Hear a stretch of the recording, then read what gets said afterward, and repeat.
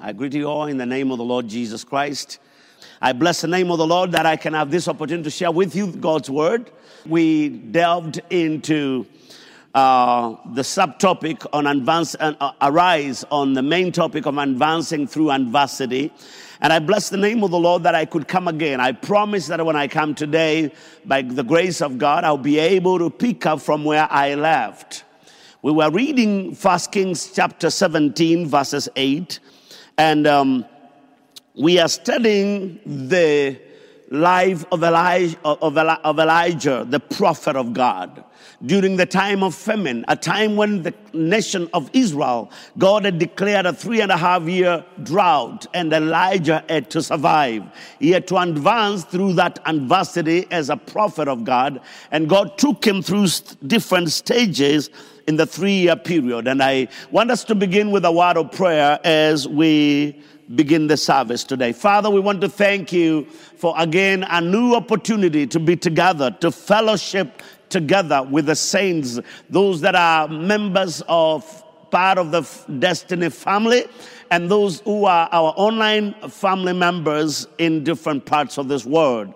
I pray that Jehovah God, as we continue with the message this morning, you will truly speak, and you will instruct, and you will guide, and you will direct, because that's what you do. And therefore, I pray that you will use me to the glory of your name, and that you will be glorified at the end of this message, because I am nothing without you, and the message is simply empty rhetoric without your anointing.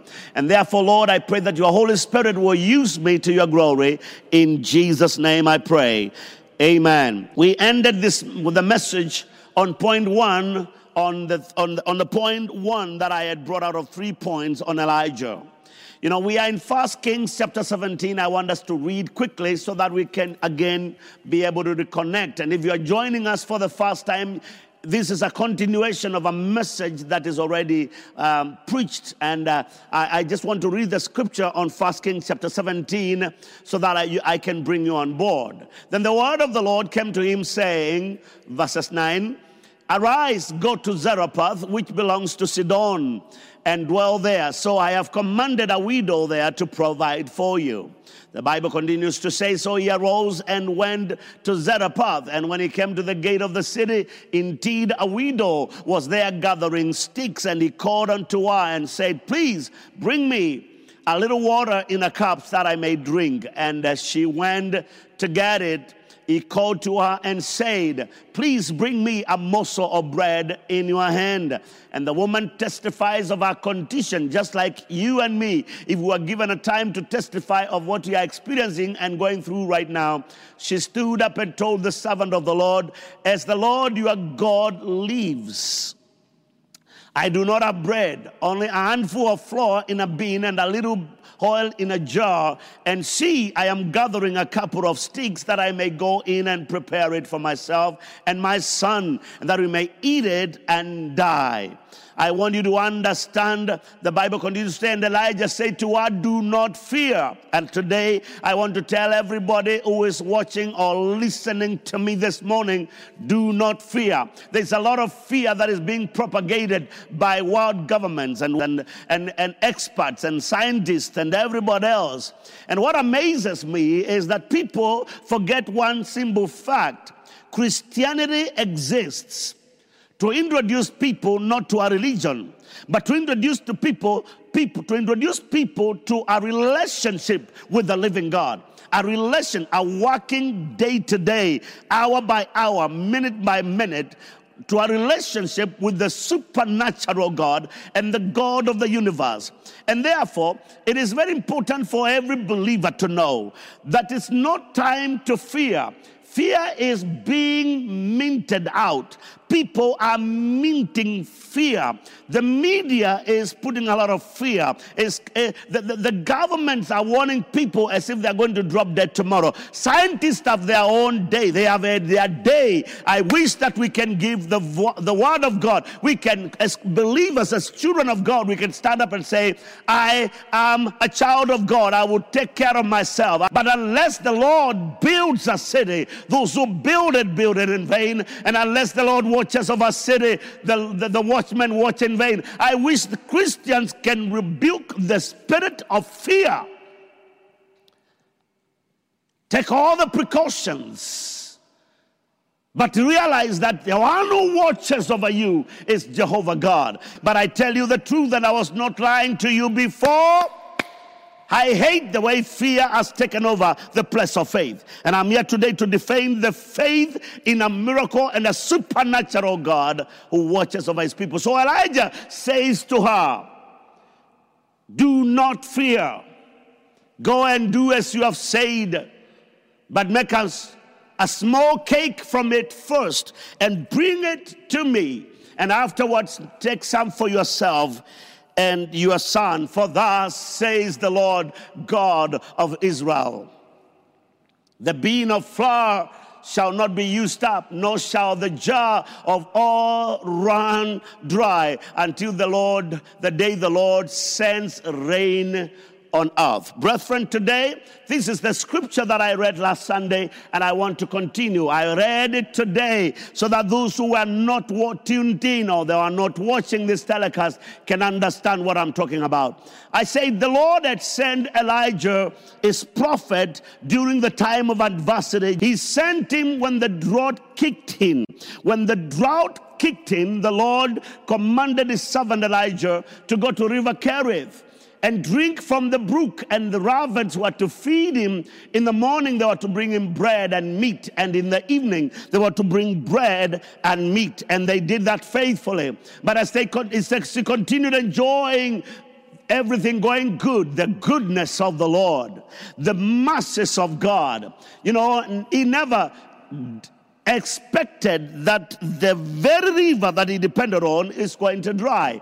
I am repeating something I've said already. He never expected that anything will go wrong. But God has a way out. I want to say today, there's an escape for the children of God. There's an escape route for the children of God. And Elijah had an escape route. He was told, I will feed you with ravens. But God did not tell him that as he was busy enjoying the protection of God, the provision of God on that, God never prepared him for the reality that will come, that the possibility of that river that he depended on drying before his eyes. Just like today, I've said this over and over, and I'll repeat it until it gets into everybody's system.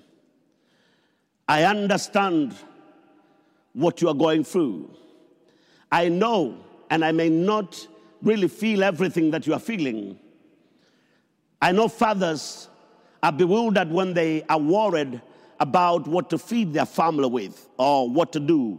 Business people, church ministers like me and millions of others, members, leaders of households, single mothers and single fathers, orphans, street children, and the poor in our society, and the poor of the poorest. But today as I speak, I want you to understand, as the river dried up, God had prepared a Zarephath. He had prepared a Zarephath for his servant. And I want to look at everybody's eye and say, there's a Zarephath for you. Arise from the situation where you are and trust this God who is faithful and true, because there's a Zarephath prepared for you. As the river dried up, so was the hand of God preparing a widow in the city of Zarephath. And the Lord has something for you. I challenge those who are in business to look for something to do and trust the Lord to bless the work of your hand, and God to give you an idea. Put an idea in your spirit or in your mind and pursue it. And I shared and I said, there are three things that I see in this text, things that Elijah could do. Number one, I said Elijah could have chosen to challenge God and mourn and wail and get frustrated and vent his frustration on whatever he could find and refuse to move to Zarephath. And because he had fallen in love with the provision that came from the Raphans. And some of you, it is hard to move on. Some of you, it is hard for you to embrace anything else because you were like Elijah and every other person tuned into a system that worked for you. But the Lord has prepared something else for you. When Jonah was in the belly of the fish for 3 days and 3 nights, he knew, because he had gone to the bottom, the very bottom of the sheep, to hide from the presence of God. He thought this was it. This was the end of it.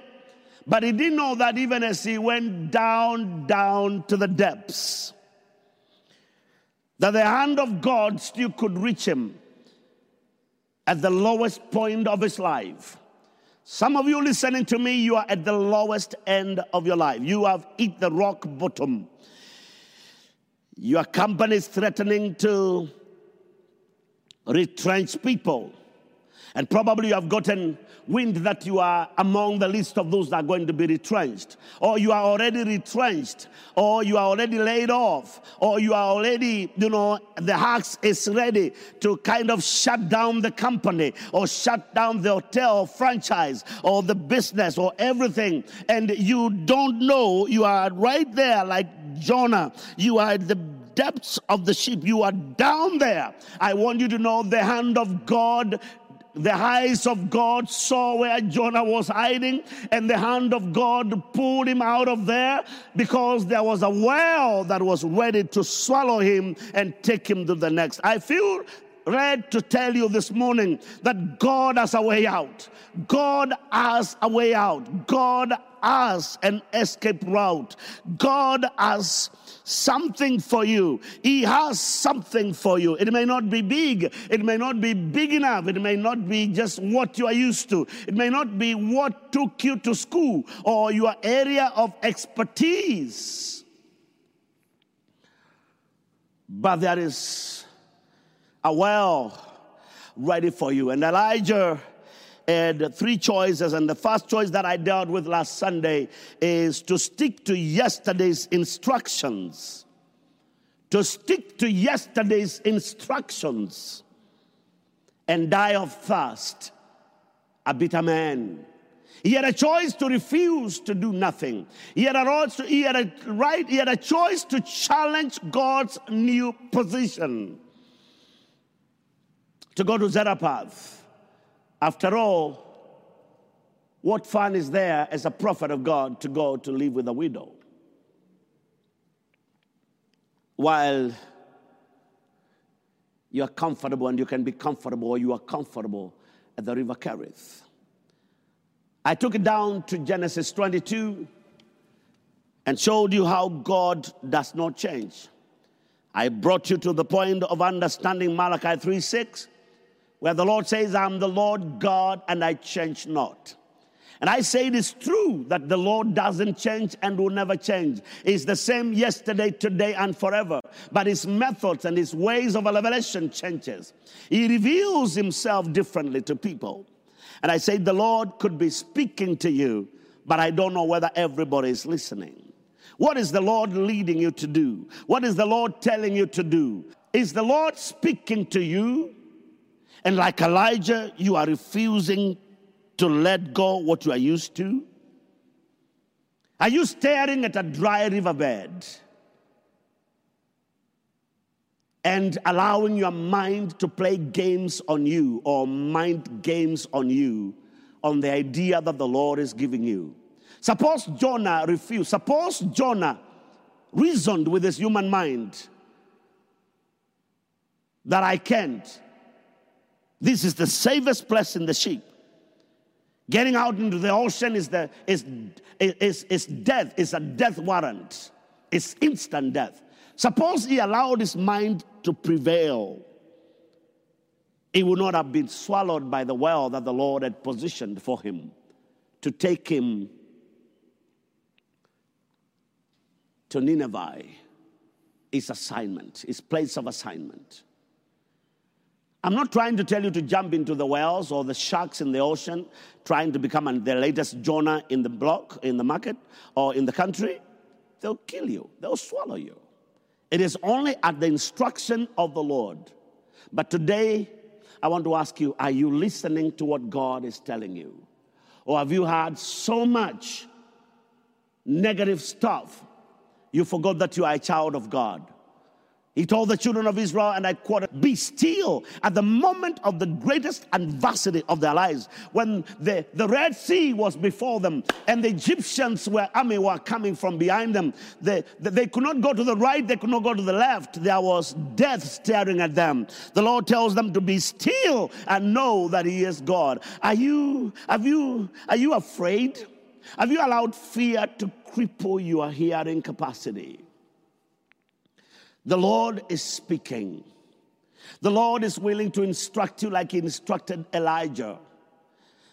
The voice of God was the survival of Elijah. And Elijah had to learn this. He had to learn that man shall not live by bread alone, but by every word that proceedeth out of the mouth of God. I want us to bring this point home by going to chapter 19. Chapter 19. Chapter 19. Chapter 19 of 1 Kings. I want us to learn to read from verses 11 today, because a lot of people are not listening. You are listening to the media. You are listening to your own mind.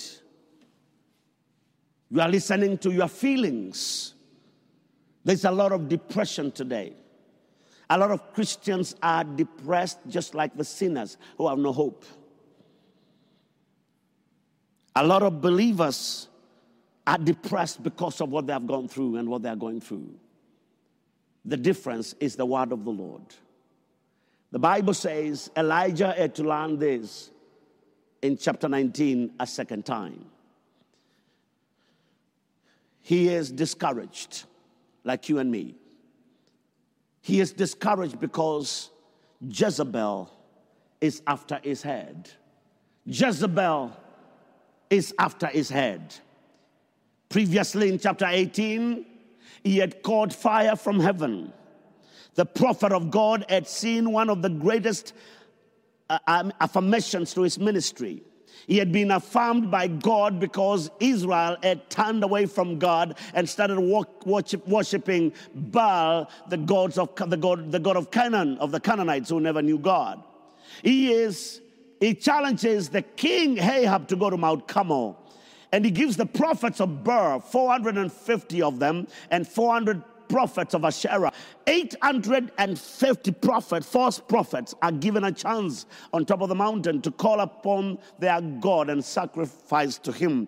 And the God who responds in fire or with fire is the God to be worshipped, and He gives them a chance. And the whole day they cut themselves, they bleed, they dance, they shout, they jump, and Baal has no answer. And Elijah, the prophet of God, stands up before the children of Israel and the king Ahab and his entourage, and he tells them, he rebuilds the altar of the Lord that was broken down, something that we have to do today. That is a message for another day. We need to really make sure that we are on the side of God, and that it is well between us and God, and it is well with us. We need to really, really, really take time and rebuild and really get in tune with God, because these are difficult times. And what is going to keep us alive and surviving this is the voice of God. And he lifts his hands as a prophet before all Israel and the false prophets of Baal and Asherah. And he calls on the God of Israel to answer by fire and to prove to the children of Israel that He is still God in the midst of this adversity. And fire comes from heaven. What a confirmation, what an affirmation to a minister, to a prophet, that he is the true prophet of God. But that great victory that God brought, and God sends rain, but that victory came with consequences, and Jezebel is after his neck, and Elijah discouraged, wondering where God is in this. God, if you answered me, you honored me on the mountain, why are you not defending me on the valley? God, you have been faithful to me all this time. You provided to me. I'm struggling today. God, you gave me this job. Why did I lose it? God, this country has been a wonderful place to live. Why do I feel like a foreigner, if not a UFO? Why has everything fallen apart? He is there and he runs away and he hides. In this chapter, if you read from the beginning of this chapter 19, you will discover Elijah, the prophet of God, who called God and called fire from heaven, and it came down and it restored a whole backslidden nation of Israel back to God and brought rain to them upon the drought that he had called up. You will discover he was discouraged. Are you discouraged this morning? Are you discouraged this morning? I want to look at discouragement on its eye and tell discouragement. The spirit of discouragement is moving up and down, targeting the children of God, mocking their prayer, mocking their confession, mocking their belief, trying to tell them it won't work this time, trying to shout at your mind and to your soul, at your spirit, and tell you it won't work. It worked yesterday. As if God can answer by fire today and tomorrow he cannot answer. As if he's not the same God. There are a lot of voices. There are a lot of voices in people's minds. People are listening to a lot of voice. The devil is speaking, casting fear into our mind, bringing a lot of fear into our hearts, into our minds. Our own human minds are speaking. They're shouting at us. They are yelling at us, mocking our faith, mocking our belief in the supernatural provision of God, telling it won't work. Our eyes are telling us what they can see. Our ears are listening to what is going on. And our mouths, we have caught our mouths saying, I don't understand this anymore, and I don't know whether I'll survive it. Such defeatism, such discouragement is in the tongues of so many Christians today. And the Lord sent me today to tell you, he is seated on the throne. It is in this background that the Bible says it came to pass in chapter 19 and verses 11 of 1 Kings. It is when Elijah is at his lowest, like Jonah. He feels left alone. He feels lonely. He feels alone. He feels misunderstood. He feels exposed to the threat of Jezebel. He constantly touches his neck to see whether it is still there, because Jezebel had promised that you cut it by evening. And here is the prophet of God, the mighty prophet of God, running away. And he hides under a small thicket. And the Bible says in verses 11, the Lord comes to visit him. May the Lord visit you today and minister to you hope. For hope does not disappoint. The Lord comes and tells him, go out. He tells him at this point of discouragement, at this point of despair, the Lord tells his prophet,